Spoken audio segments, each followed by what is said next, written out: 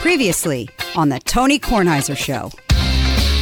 You know, fortunes are won and lost in the course of these betting events. I'm not sure you'd ever heard of this. I certainly had not. I've never heard of it. So wait, let me ask the obvious questions here. Okay. They smuggle in finches. Do they get them to chirp artificially? Are they injected with something? Is there some reward? How do they know what finches will sing and what finches won't sing?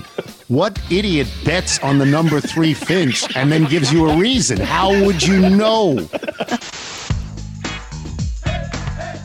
The Tony Kornheiser Show is on now. It's great that we had a betting open because it means that we can segue immediately into Andy Beyer and talk about the Kentucky Derby. I will say that I got this lovely note the other day from our watercolorist and news anchor friend, George Mellet, saying that he loved horses and knew a lot about horses, and showed me a photo of him on top of one of Secretariat's offspring riding it. And the one thing he said was, I'm good at this. I'm happy to do it unless you get Andy Beyer.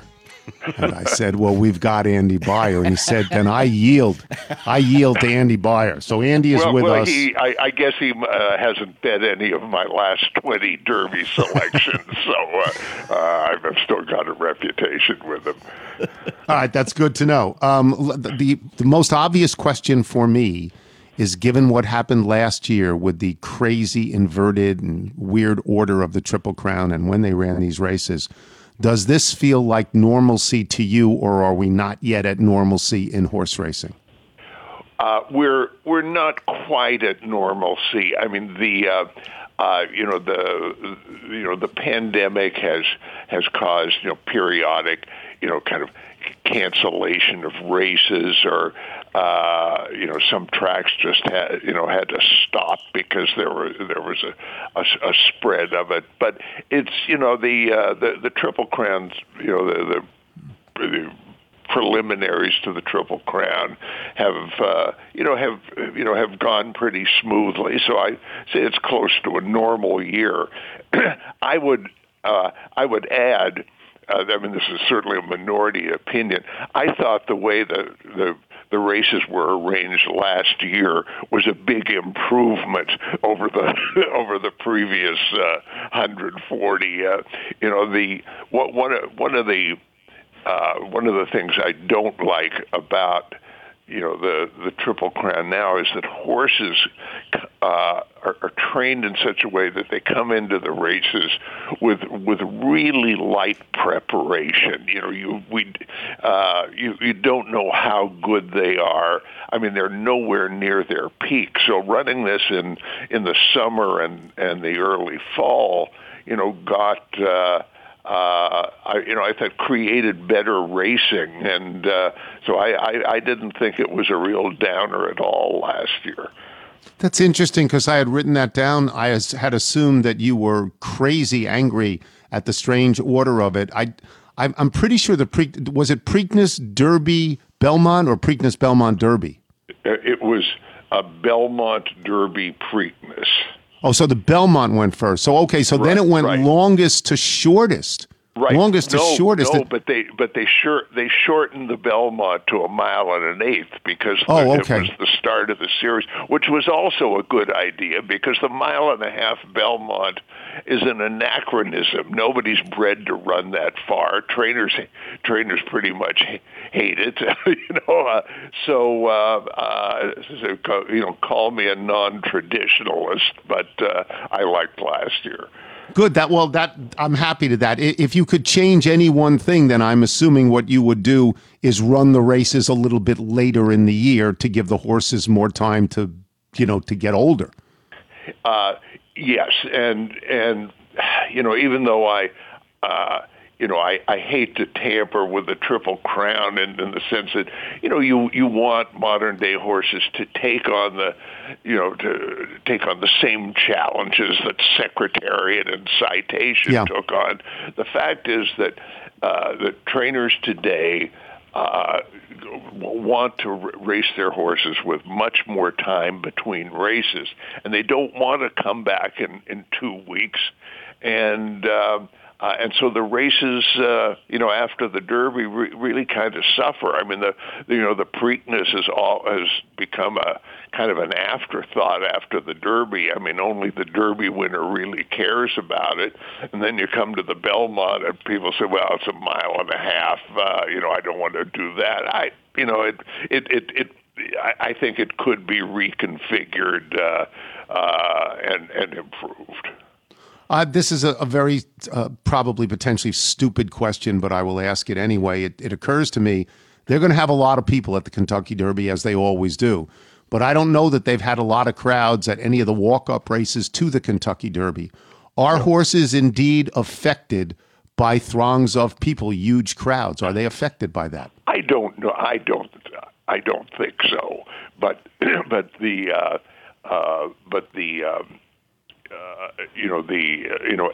every state and every racetrack at different times of the year have had different rules governing the crowds, and at Churchill today and tomorrow they're gonna have about 45,000 people instead of the usual mob scene of 160,000.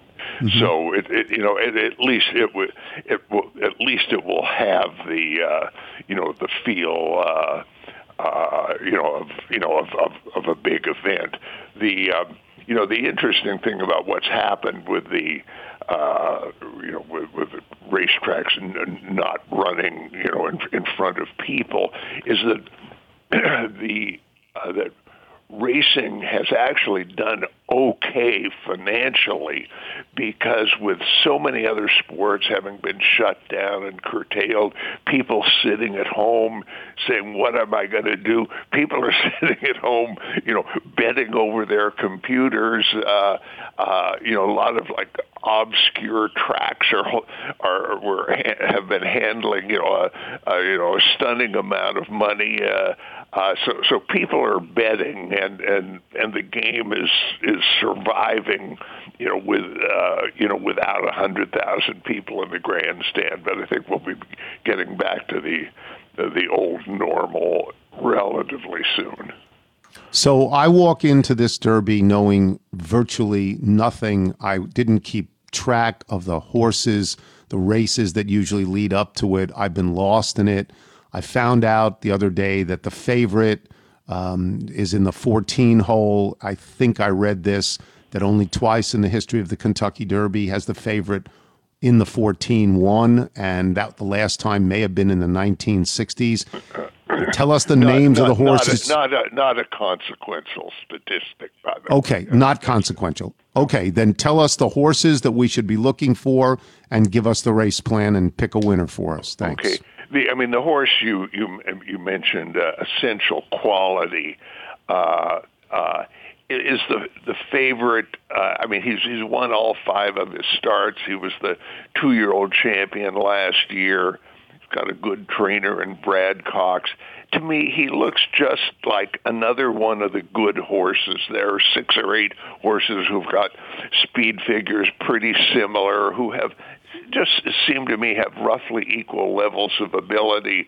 This is a minority view, but I look at this record and I say, I don't see anything all that special about him. What is special is that there is a man in Houston, Texas, named James McInvale, known down there as Mattress Mac, because he runs a huge mattress store.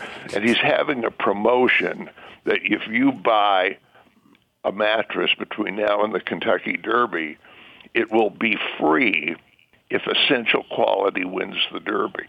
You get all your money back and you keep your mattress. And to cover his investment or what he might lose on the mattresses, he's going to bet about $2 million to win on Essential Quality. I think this is a very nice sporting proposition. That's, I like that. One of the more interesting stories of this race. the rest of the field, as I say, I mean, there's just nobody who stands out to me. The standout horse of the generation was a Bob Baffert trained colt named Life is Good, who won all three of his starts. He ran a speed figure that was, by far better than anybody else, and then he got hurt.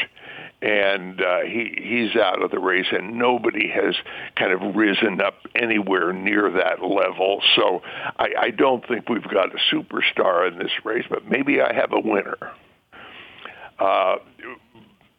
Life is Good has a stablemate, Medina Spirit, who actually ran second to Life is Good in California twice, and ran good solid races, and then ran in the key California prep race for the Kentucky Derby, which is the Santa Anita Derby, and it was a day when the rail was a real advantage at Santa Anita. Every race on the dirt was won by a horse who was on or near the rail. And Medina Spirit got hung out wide and was, he was beaten by about 4.5 lengths, and his stock has really dropped. But I consider that loss a little bit of an aberration. The rest of his record is very good. I mean, he ran creditably against Life is Good when Life is Good was at his best. He's trained by Bob Baffert, the king of Derby trainers, and he's run a speed figure is at least as good as most of the horses in this race, and he's 15-1 in the morning line. So Medina Spirit is my shot for glory on Saturday. Andy, that is great. Thank you so much for doing this. We'll do it again before the Preakness, okay? We are definitely on. Andy Beyer, boys and girls, there's nothing I could say that's going to be as good as what Andy can say. I do have the sense that, not that the Kentucky Derby snuck up on me, but the Kentucky Derby is always run on the first Saturday in May, and this is one of those odd years. It's 7-1 against this, obviously, that it would be the first day of May as well. And as I said, I hadn't kept up with the other things, but Andy's giving you Medina Spirit and talking you off Essential Quality and talking you on to Bob Baffert, which is good. And I think that probably George Mallet is happy about this, that he got to hear Andy, right? I mean, that's what I would think. I think we all should be happy when we get to hear Andy. All right, so we will take a break. When we come back, Jason La Canfora will look at the first round of the draft. We are guest loaded today. It's one of those days, and I am Tony Kornheiser. You're listening to the Tony Kornheiser Show. The Tony Kornheiser Show. Okay, so this is the New Hera ad, and I'm sitting across from Michael, and I'm looking at Michael, and Michael knows that I'm going to say, why don't we do this? Why don't we get these hearing amplification buds in my ear? And then Michael said, well, every time I want to do this, you have to go see a doctor, or you have to go someplace. And so it's my fault. It's already synced to your phone, Bluetooth enabled. Oh, wait, so I have to hold my phone with me? This is not the time and place. I just don't understand that. No. You're good. Okay.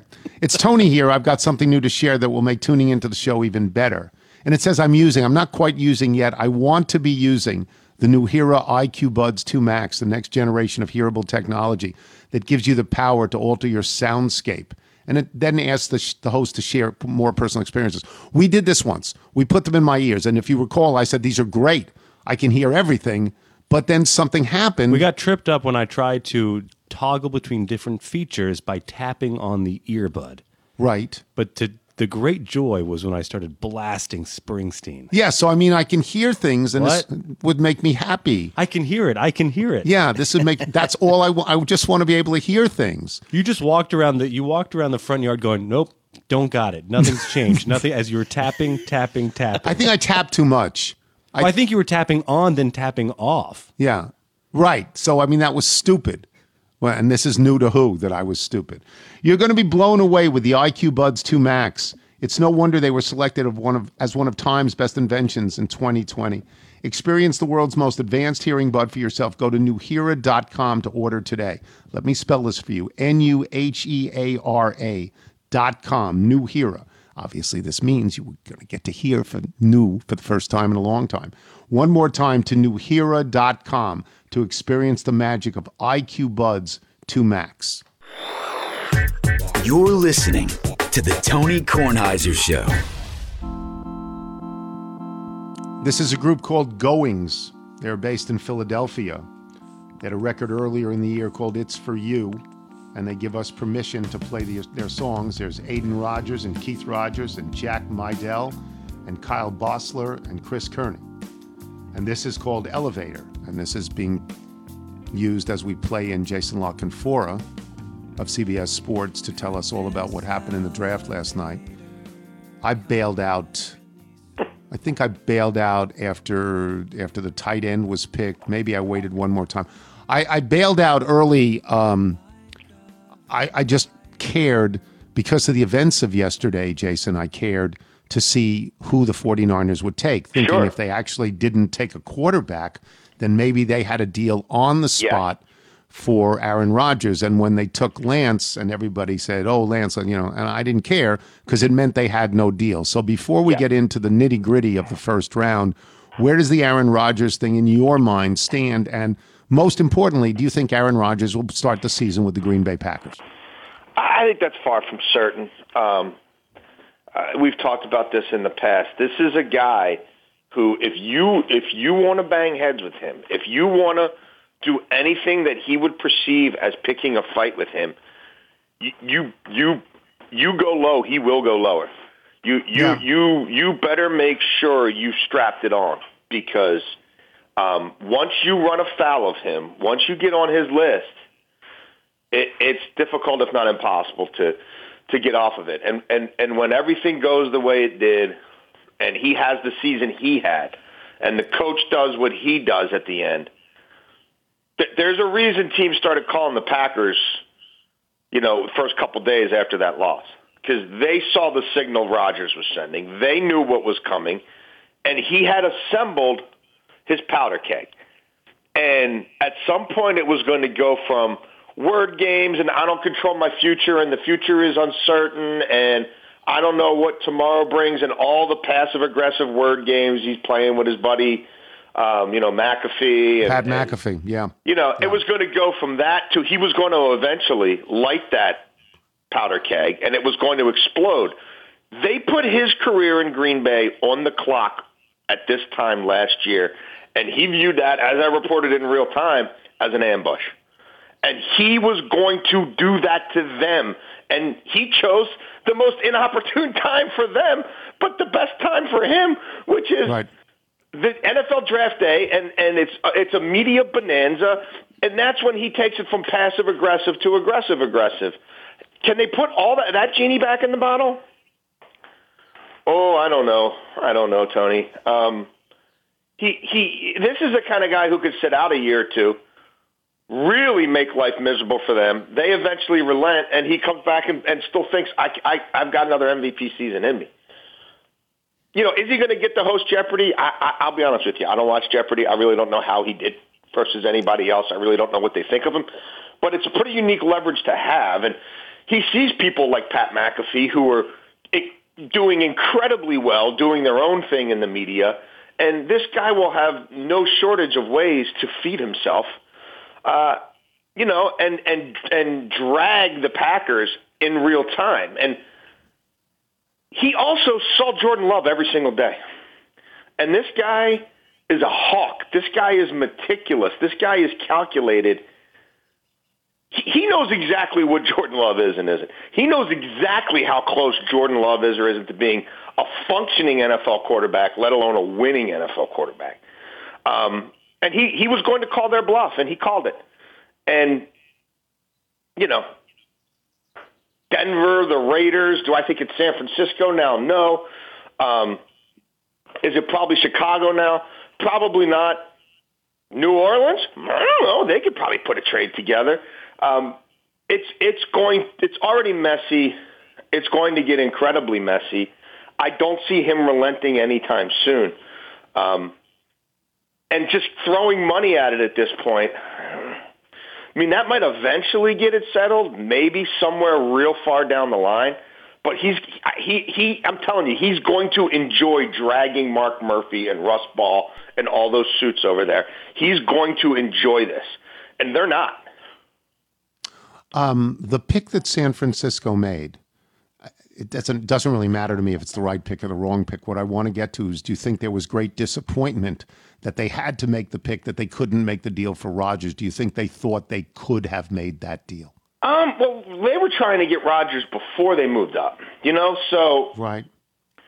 I think they had reached a point where, okay, that thing over there is toxic and it's probably broken, but we can't wait until we can't pass on all these quarterbacks, right? And then see if they want to move them, in July or August, and then now we've got to move Garoppolo, and we're just giving him away, and so trust me, they tried. The Rams tried. There were a number of teams in the direct aftermath of that playoff loss who gave it a shot, and then some gave it a shot again. But in the meantime, they had this kid who they really liked, and I did not buy the Mac Jones stuff, Tony, up until that disastrous press conference a few days ago, where my instincts told me that can't be performance art. I looked at that as a visceral reaction to all these people saying, Mac Jones would be terrible, and if you get Mac Jones, then you're going to trade Garoppolo, because Mac Jones is the one who's actually ready. He's supposed to be, the most pro-ready other than Lawrence, because he processes and, this and that. And the way he talked about Garoppolo, the way that they moved from what their stance had been to, well, we all might die by Sunday. Right. I was like, okay, well, then maybe they really are taking Mac Jones, because there was no reason to set off this powder keg with Garoppolo unless you really were about to do something highly unconventional. And it turned out, Lance was their guy. All the narratives and subterfuge kind of worked to just build the mystery and build the drama, and they weren't going to do anything to counter that. I think Trey Lance makes a whole lot more sense for them than Mac Jones. I think if you are carrying Garoppolo for another year and redshirting Lance, I'll buy that. Trying to pull that off with Mac Jones, I think, was courting disaster. I think Trey Lance has infinitely more upside than Mac Jones, and I think a quarterback like Trey Lance, once he's ready to play, once he's a little more experienced, what he can give you in the run game, plus what Shanahan already schemes up in the run game, I think could be really interesting. He's super raw. How soon will he be ready? There's a lot of projections that go into it, without a doubt. But that's just from a common sense, football sense standpoint. For the price they paid to move up, I don't think you pay that price for Mac Jones, who I don't think Mac Jones is going to be all that different year 4 than year 1. You know what I mean? I don't think he's not a transformational athlete. I think he's a baseline, and if he is who you think he is, he's going to be a very good quarterback. I don't think he has the potential for greatness the way a Trey Lance might. Did the order of the quarterbacks taken surprise you? Well, yeah, because I allowed myself to be convinced right, on Mac Jones, that right. Jones was going 3. Right. So, yeah, I didn't think Fields was going to be the last one. Like that part, I'm like, there's no way they're going to take 4 quarterbacks before this kid.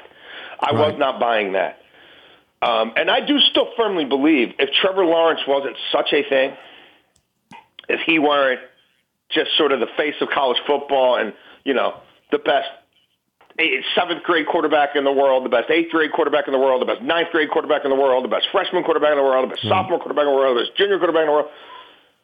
Like if it's anything but that, and even with all that, if you gave Urban Meyer a truth serum, I think there'd be a big part of him that still would be like, man, I really want to do this with Justin Fields.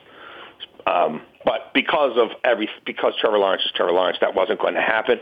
But I would not bet against Justin Fields whatsoever. Now, do I think that group over there in Chicago can incubate him and do it right and build it up and everything?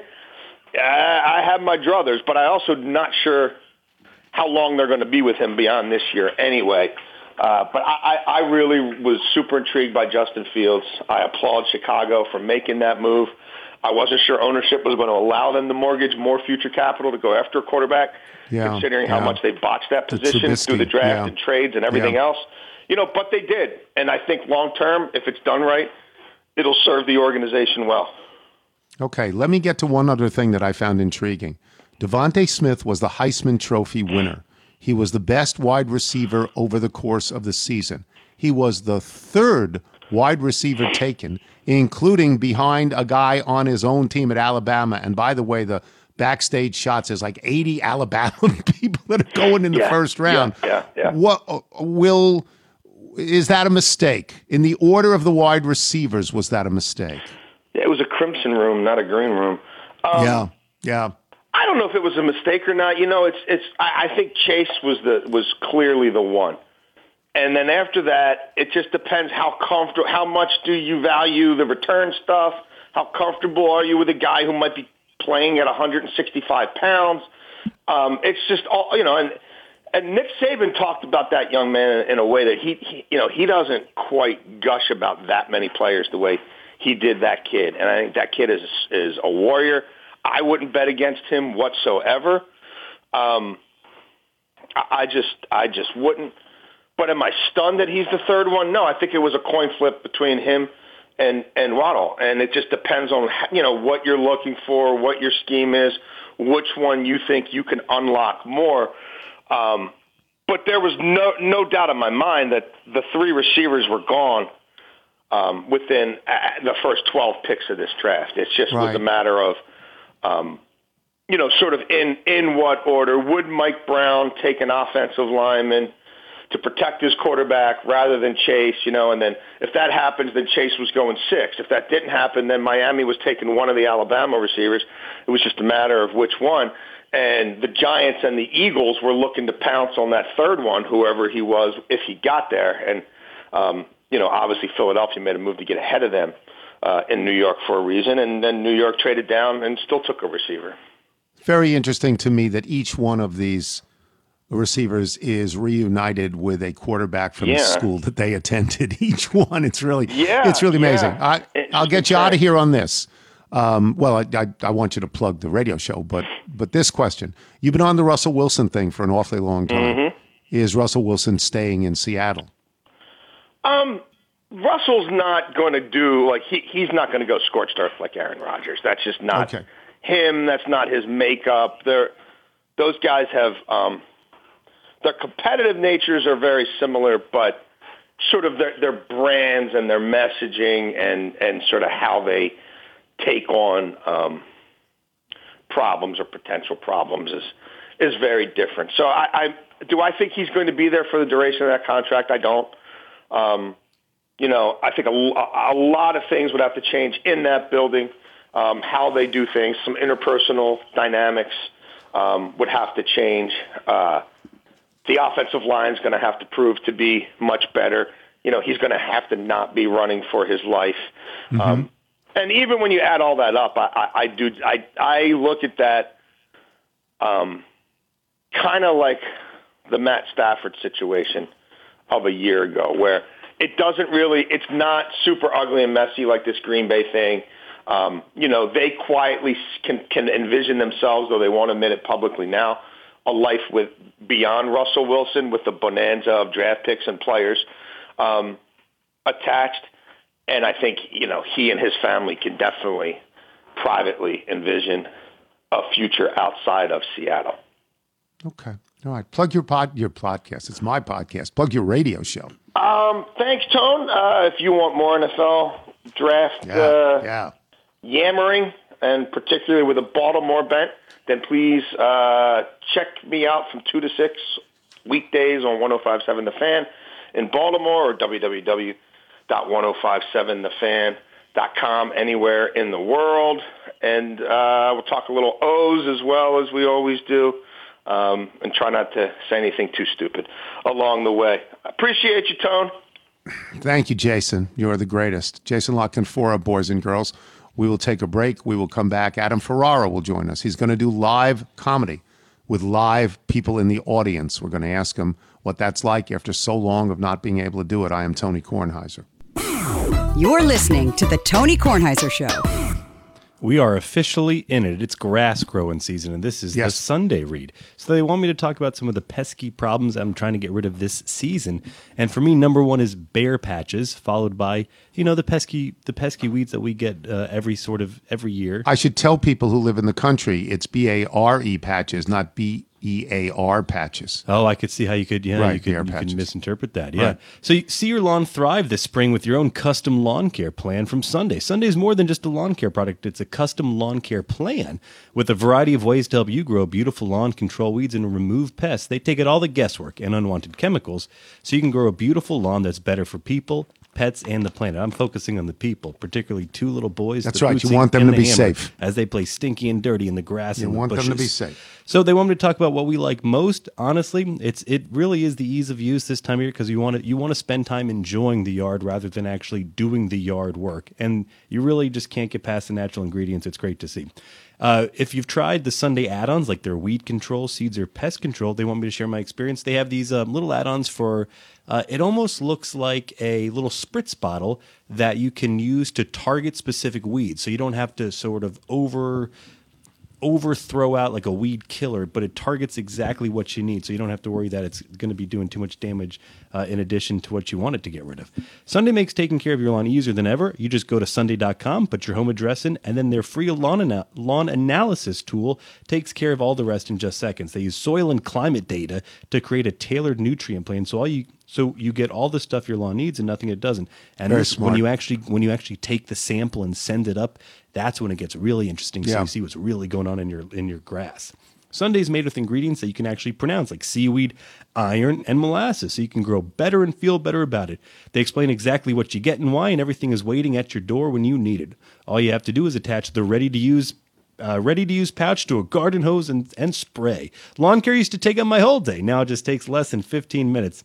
Best of all, this stuff really works. Dad can attest to that because he's been to our house. Beautiful. He's sometimes lawn invited. Is beautiful. Well, he sometimes shows up, and our grass looks better than ever. Let Sunday take the guesswork out of growing a greener, more beautiful lawn this spring. Visit getsunday.com/Tony to get $20 off your custom lawn plan at checkout. That's $20 off your custom plan at getsunday.com/Tony. Use the code, people. Use the code. This is the Tony Kornheiser Show. Once again, this is the Philadelphia-based band Goings. This is a song called Trying, Dying. This is really interesting music. Michael, when people like Goings, when people who do independent music send us their music to get it played, how do they walk them through that? You've changed the way that you ask for this. Yeah. Well, first you write the email, then you send the email. Yeah. So send us an email, jingles@TonyKornheiserShow.com. Very nice. Goings, lovely band. You threw me for a loop with that one. They're playing in Adam Ferrara, who's actually going to go to work. He's many things. He's an actor. He's a podcaster. He writes his own material. But number one, he's a comedian. And in order to be a comedian, you got to perform in front of live people. I mean, you can do it any other way, but then it's like being in a movie. It's not quite the same. So you're going to work. Tell us where you're going to work. Tell us if you're nervous about working. And tell us what you've been doing that isn't exactly, the way comedians like to do it. Well, first of all, good morning. Hi, Michael. Hi, Tony. Good to talk to you guys again. I am working. I'm at the Draft House in Arlington tonight and tomorrow night, and then next week, May. Yeah, it's a fun gig, and I think May 6th through 8th, I'm at there's a new club in Richmond called the Sandman, so I will be there May 6th through 8th. And I've been working. You do the Zoom shows, and they're not that. They took a little getting used to, but as long as people keep like their mics on and stuff, you can get some. You can get a rhythm, And thank God because of the podcast, I'm used to sitting because that's how I conducted the interviews. So I kind of got a basis for that. I did Arizona. I did the Improv in Arizona, and their theory was what pandemic. That was just wide open. Yeah, they just didn't care. He just showed up and, walk it off. They didn't. But they were you had to wear your mask. I bought my own microphone. That was the first thing I did. Is I bought my own, so I would travel with my own mic. And the gigs themselves, everyone was really respectful and trying to do the live gigs. But it was a lot like church. No one really knew what to do. you watched some old lady, and when she stood up and sat down, that's what you did, So everyone wore the masks, and there was limited seatings when I did Denver. The hardest, the scariest part, Tom, was the traveling. To be on an airplane because nobody knew. I mean, you didn't travel, right? No, I didn't go anywhere. I'm still in my house. I never leave. Yeah, no, I traveled. First of all, and the airports were great. I mean, I actually called up, and I got someone on the phone, and I'm like, what time was the flight? And they were like, hey, what time can you be here? We'll wait. Yeah. We have nothing to do. And they give you, when you get on the plane, they give you the stuff to sanitize, to wipe everything down. So, that's the most stressful thing because you got to wear your mask the whole time. And there was a lady behind me on the plane actually just, coughing, which was kind of odd. Ooh. Yeah. You don't want that. Everyone was looking at her, and we all felt terrible, but, she had to die. So. Yeah, she had to be thrown off the plane, like in the Matt Damon CIA movie. She had to be thrown off the plane. Let me go back on a couple of things. Mm-hmm. I find Zoom so freakish and reprehensible that I will not take part in anything that has to do with Zoom. You're saying that how did it work for you? You're saying it wasn't terrible? You could actually hear people laugh? Yeah, people leave their mics on so you could get a sense of rhythm and timing, and it was a conversation.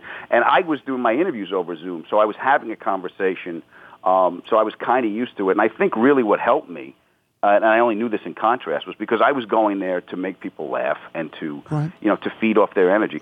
It's when I had to have like meetings on Zoom. Like I actually go to therapy over Zoom because my shrink is a 70-year-old Jewish guy who yells at me. So yeah, I could do that. I could do it for you if you ever need one. I'll scream at you, and I'm older than 70. So yeah. I actually sometimes I'll end the session early. I'm like, all right, that's all the time we have for today, Marty. That's enough. I don't need to be scolded anymore. But when I was going on with an agenda, it was a little bit easier. When I had to interact and get that and listen, that was kind of strange. Because my ADD wandered. So I'm talking to my shrink, and I'm in his house now. So I'm thinking to myself, he didn't read those books. That's a bunch of crap. Nigel said that you worked a drive-in. Nigel said you worked weird. Explain that. First comes I did it for the Boys and Girls Club in San Diego. So you get a call, they set you up, the drive-in shows up, and you do your act through their sound system. So you're coming out through the radio, and you're on. It's a drive-in, Tone. You're standing there. My head is on the screen. My mole looks like a ring ding. It's huge. It's like I was actually looking at myself on the big screen, like I got to get that checked. I never saw that up close before. So what they do is they sit in their cars and they honk the horns and blink the lights instead of laughing and clapping. So it's like working on coming traffic. And the thing that saved me with it was the pickup truck dudes came down from Top Gear, and they parked their truck backwards, and they took out lawn chairs and sat in the beds of the truck and watched the show. So I could see and hear the laughter, so I got a sense of rhythm. I mean, I don't know if people understand this. Not everybody has an occasion to get up in front of a bunch of people. I've had it many times in my life, and laughter is so affirming if you're up there. Laughter lets you know it's okay, and laughter gets you over your nervousness, and laughter is what obviously you're there to do as a comedian. And if you don't have live people in front of you laughing, or even if they're there and they have masks, you just say, well, you must have said, what in God's name am I doing here? This is not what comedy's supposed to be. Yeah.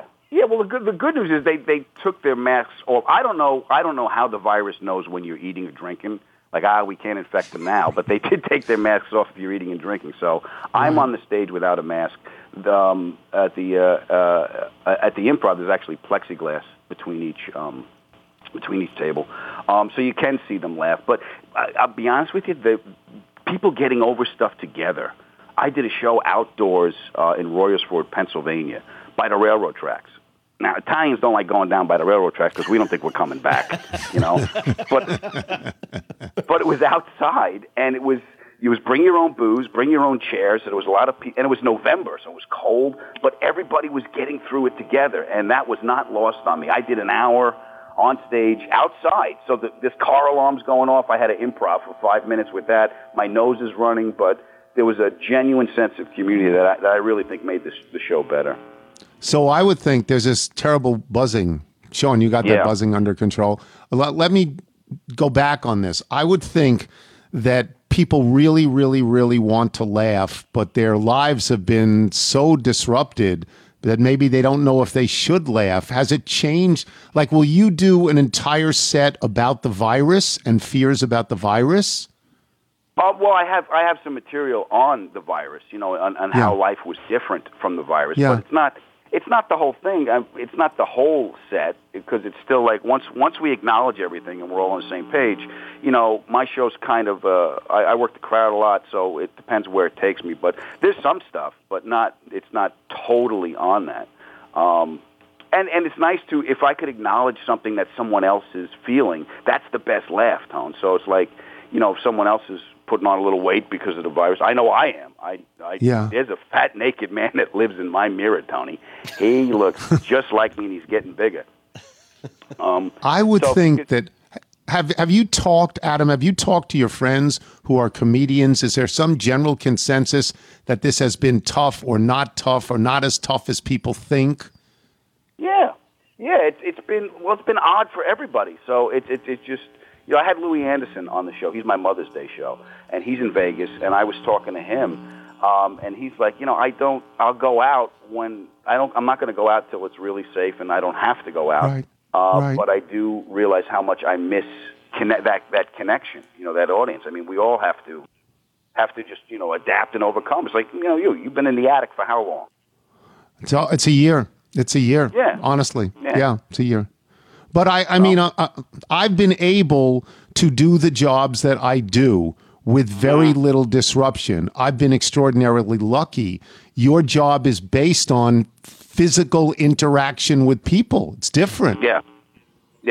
Well, yeah, but it's also, it's like, this isn't ideal. The phone calls aren't ideal. I used to love coming into the studio, making you laugh and seeing your face and making Michael laugh and everybody, and seeing there's a certain energy when we're all in the room together. So it is a lot different now. This is like, sometimes it's like dribbling a basketball on a waterbed. It's just, it ain't coming back to you, But I found that people wanting to get through it together kind of actually helps if you can hook into that energy of people wanting to overcome. And I imagine you're excited. I imagine you're excited to play, right? Yeah. It's like when I was like I said, the Improv before, and I have a couple of dates coming. I'm back on Long Island. I'm doing a brokerage in Belmore one night, but some places are limited audience and some aren't. So it's a strange kind of, you're like a deer walking on the ice, just trying to figure everything out. And the club owners are trying to figure out too. We're all trying to get well, there's all this notion of everything is reopening, and I think the older you are, you're a little bit more reluctant to get out and resume your life in the way that your life was. But I mean, in your job, I would imagine it just feels great to be in front of people and hear them laugh. And that must feel great. It really does put. Okay, I remember this. That's the nice thing too, is when I did it, it was like, it came right back. The muscle memory came right back, and that pleased me a great deal, because you don't know if you can't have that reassurance of like, I was touring every week, Tone. Every Thursday I was going to an airport. So it was a big adjustment. All right, plug your appearances, please, and plug your podcast for us. Thank you, my friend. I will be at the Draft House tonight and tomorrow night in Arlington. I'll be at the Sandman Comedy Club 6 through 8 May in Richmond. This week is Frank Caliendo on the podcast. Next week is Louis Anderson for my Mother's Day show. And the Tony Kornheiser episode is still up there. And Wilbon did one for me, too, so that was a lot of fun. So I heard the Caliendo clip of Caliendo doing Barkley, and it's actually uncanny. It's actually uncanny, right? Yeah, he's so good, man. I met him. So I met him. We have a different recollection of where we first met. He thinks we both met each other in Florida. I remember Columbus, Ohio, and he said, "Can I go up and do a set?" I said, "Sure, pal." And he went up and did the entire cast of Seinfeld, like spot on, Tone. This was before he was even doing Madden. And I was like, "Oh my God, this was just a whirlwind." Yeah, and his Morgan Freeman is great too. He's absolutely great. Sneaky short. People should know that. He's a tiny guy, but he gets everybody perfectly. It's such a, not to digress, but when you do impersonations, it's such a wonderful talent, but it's such a small talent. And I don't mean small in the sense that it's not meaningful. It's just so specific and exact, and it's not like acting. It's just sort of different, right? I mean, people have to want to hear these people, but it's uncanny. Yeah, what Frank does is the voices are so good, but then he can improv in the voice, which is, some people just do the straight thing. He actually can improv in the voice. And he's a pretty good actor, too. I mean, we're talking about, you want to talk about working in this environment. I did an episode of NCIS like December, in the height of everything. And it's not like it used to be, because you have to get a test every day, and you can't mingle on the set the way we used to. You can't go to makeup, you can't go to wardrobe, right. Say hello. Right. So you had to sit in your trailer. So they put me in my trailer. They give you a mask, and they give you a face shield, and one person at a time in makeup. Well, because I was just doing a guest spot, I didn't get the regular makeup guy. I got the guy that does the cadavers. So I was there's a dead body laying in there, and the guy's putting makeup on me, and I was like, "Do you do this a lot?" He's like, "Well, not on the living." So we all had to actually just get through that ourselves, but it was a lot of fun to do. And very weird. The thing is, you got to think about not having the connection, just to go back and not having the connection to do it, and people getting through it the same. It's like there's things that pop up that you didn't know were going to be a problem. Like, they gave you the face mask, and I'm fogging this thing up like Andy Reid. Everyone else is sitting there, and you can't hear anything, so rehearsal is just like you're staggering around. What they ended up doing in the scene with the interrogation scene, they just put up a piece of plexiglass, and we took everything off, and we got to get around it that way. So they made that adjustment. It's very weird, very weird. I'm happy you're back working. Thank you, Adam. Good luck. Always good to talk to you guys. Be well, Michael. I'll talk to you guys soon. Adam Ferrara, boys and girls. We will take a break. We will come back with email and jingle. I'm Tony Kornheiser. You're listening to The Tony Kornheiser Show. The Tony Kornheiser Show. This is the Policy Genius ad. We're going to have a new one next week, because this says April means a lot of not so fun things, and April's over today. Getting fooled, getting rained on, getting your taxes done. If you need a positive experience to balance it all out, consider shopping for home and auto insurance at Policy Genius. Head to policygenius.com, answer a few quick questions about yourself and your property. Policy Genius will take it from there. They will compare rates from America's top insurers, from Progressive to Allstate, to find your lowest quotes. The Policy Genius team will look at ways to maximize your savings, including bundling your home and auto policies. If Policy Genius finds a better rate than what you're paying now, they'll switch you over for free. And that kind of service has earned Policy Genius a 5-star rating across over thousands of reviews on Trustpilot and Google. Policy Genius can promise that you won't leave their website feeling like a fool. They've saved customers up to $1,055 per year compared to their current home and auto policies. So head to policygenius.com to get started right now. POLICY, policygenius.com. Policy Genius. When it comes to insurance, it's nice to get it right. This is The Tony Kornheiser Show.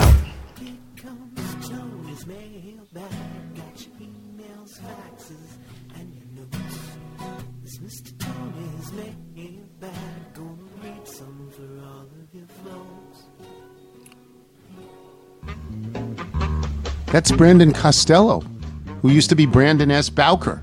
Or Boker. Now he's Brandon S. Boker. Now he's Brandon Costello. That was lovely. Thank you so much for that. Nigel, you want to do the Bethesda Bagel read? Yes, thank you, Mr. Tony. Bethesda Bagels, we love them. You will as well. All you need to do is go to BethesdaBagels.com for the location in the D.C. area nearest you, and then pop on in and you'll be thrilled. We got the bagels today. We had the bagel sandwiches earlier this week, but either way, we leave with smiles. That's it for us today. Before we get to the mailbag in honor of Andy Byer, let me just say I got the horse right here. The name is Paul Revere, and here's a guy that says if the weather's clear, can do. Can do. This guy says the horse can do. That is a song called Fugue for Tin Horns, and it opens up. What is the play that it opens up? Guys and Dolls, right? Guys and Dolls, which is just tremendous, tremendous. My Uncle Arnie once sang that at a camp production, and everybody in the camp went crazy because here's the owner of the camp singing this song. Thanks to our guests today, the great Andy Beyer, Jason LaCanfora, Adam Ferrara. Thanks as well to our sponsors today, Sunday, Policy Genius, and New Hero. Remember, you can listen to us on Apple Podcasts, Spotify, Google Play, and Odyssey. If you get the show through iTunes, please leave us a review. I just wanted to say this. I got this lovely, long note from Peter Sanders, who was a dear friend of Rob 80s, who was my dear friend, inviting Michael and I to play golf at his club Stanwich in Stamford, Connecticut, which is a very well-known club. And he talked at great length about his relationship with Rob. And Rob, of course, gave people nicknames all the time. So he met this kid, Peter Sanders, and immediately called him the Colonel. And he was the Colonel for the rest of his life. He was the Colonel. It's a lovely email. From Scott Shepard in Columbia, in Maryland, not the South American country. After not writing to the show since you were at the ESPN Zone, Sports Zone. I felt the need to chime in on all the javelina talk. About 20 years ago, I was on a wanderlust journey around the United States that brought me to Big Bend National Park at the southernmost point of Texas. Through poor planning and arrogance, I arrived in late July in 100-plus temperatures. As I set up, I quickly realized I was the only camper in a vast campground. Indeed, outside of a couple of ranchers who ferried tourists back and forth across the Rio Grande, the only company I had were the hundreds of javelinas that roamed carefree around the campground. While their numbers could be intimidating, they generally avoided me and I didn't bother them. That night as I climbed into my bag, I was lulled to sleep by the steady grunts of the javelina pack, called a squadron as we have learned. However, at about 1 a.m. I was awakened, not by a grunt or a oink, but rather by a roar followed by a hellish squeal. My immediate assumption was that one of the local mountain lions had elected to have one of my javelina friends for a midnight snack. I proceeded to spend the next couple of hours attempting but failing to sleep in my car. Ultimately, I gave up, threw my camping gear in the back, and drove on to New Mexico. The lesson for the Wilbon family is that you do not need to fear being attacked by the javelina, but rather being attacked by what is attacking the javelina, which I think is true.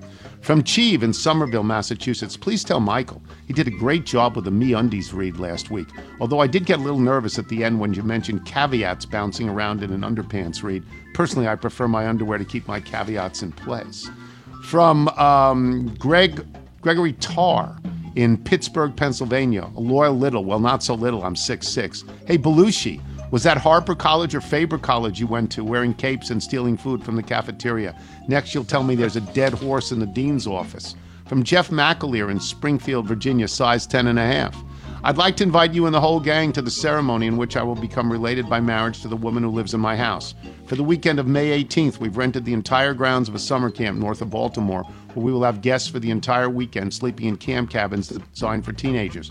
We'll play capture the flag and disc golf and any number of other outdoor festive activities. Indoors, I'm sure we'll find space for Steal the Bacon. I'm even arranged to have Mark Schaefer, the official chaplain of the Tony Kornheiser Show, perform the ceremony, though I was unable to get a helicopter piloting veterinarians to drop in. Of course, I realize there's very little chance you'll attend, so I hope you don't mind that it took place in 2013, and I never got around to inviting you. From John Fagan in Donora, Pennsylvania, which I believe is the boyhood home of Stan Musial.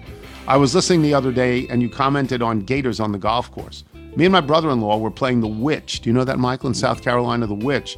And we're chatting with a couple of groundskeepers after they ridiculed me for wearing an undershirt with my polo in the South, which is frowned upon in the South in the summer, I guess. We asked him about run-ins with gators. He said he had two pieces of advice. One, if you and your buddy are being chased by a gator, trip your buddy. Two, if you see your buddy being chased, sit back and enjoy the show. Ain't nothing you can do.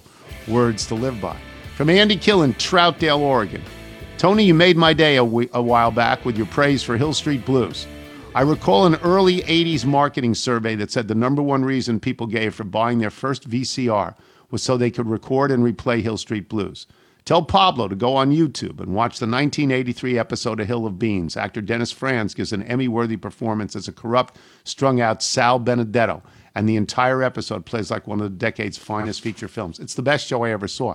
Here's Brandon. Brandon writes us, when playing dinosaurs with grandsons in the garden, you ever put a slice of orange over your teeth and pretend to be a monster? Ever let Bootsy and the Hammer chase you with an old-fashioned pump-action watering can? For those of you who saw The Godfather, you know what he's talking about. John Holt in Chester, Virginia, you posit that Bootsy and the Hammer are smarter than Chessie because she regularly throws up Frisbees at 3 a.m. I agree with you. However, I have a follow-up question. Who's smarter, the dog who keeps throwing up Frisbees or the man who continues to give the dog Frisbees? Yeah. From Eric Reamer, There once was a dog named Chessie who ate a rib bone that was messy. The socialite was grieved, but the dog never heaved. Perhaps the bone was a Frisbee. Isn't that nice? From Adam McCaslin in Mattoon, Illinois. I'm on your side in the dog versus child intelligence debate. We've trained our dog Maya to ring a bell at the back door when she needs to go out to do her business. She's also learned to use it for more nefarious purposes. The woman to whom I'm related by marriage and I both enjoy pretending to throw a ball and then sitting on it so Maya can't find it. One night we were doing this and she runs over to ring her bell. Assuming she needed to go out, we both got up, only for her to swoop in and grab the ball. We had to admit we had been well and truly beaten. I thought I'd been training her, only to discover she'd been training me. Pavlov's dog, more like Pavlov's humans. That's really good. That's like Maggie level. That's a real smart dog. From Adam in Haymarket. My neighbor has a black Subaru Outback wagon with not one, not two, but 3 student driver magnets plastered in a non-organized manner on the back liftgate. I want to blow it up. Bill Garner, North Potomac. I challenged Chris Saliza to an artisanal mustard contest. Right now I have 11 mustards in my fridge, one of which contains the remnant of all my dead mustards, and 8 new ones in the pantry. Michael, are you into artisanal mustards? Now, how many of these are, obviously they're all jars of mustard, right? I assume. Thanks for the entertainment, Jeff Tolley of Missouri writes, and he writes, as a faithful longtime listener, I've been very disappointed in recent shows because you haven't mentioned the greatest revelation to come along in years, the fact that X-rays have been discovered coming from Uranus. Millions of devoted littles like me are on tenterhooks waiting for you to mine this gem and give us what we crave, bad puns, and have Wilbon exclaim, ha, ha, ha, ha. We'll see. If you're out on your bike tonight, everyone, as always, do wear white. You know, they all get involved, and they all got their gear all ready, and so they're going to be all colored up in the maroon and black and yellow. What a dope.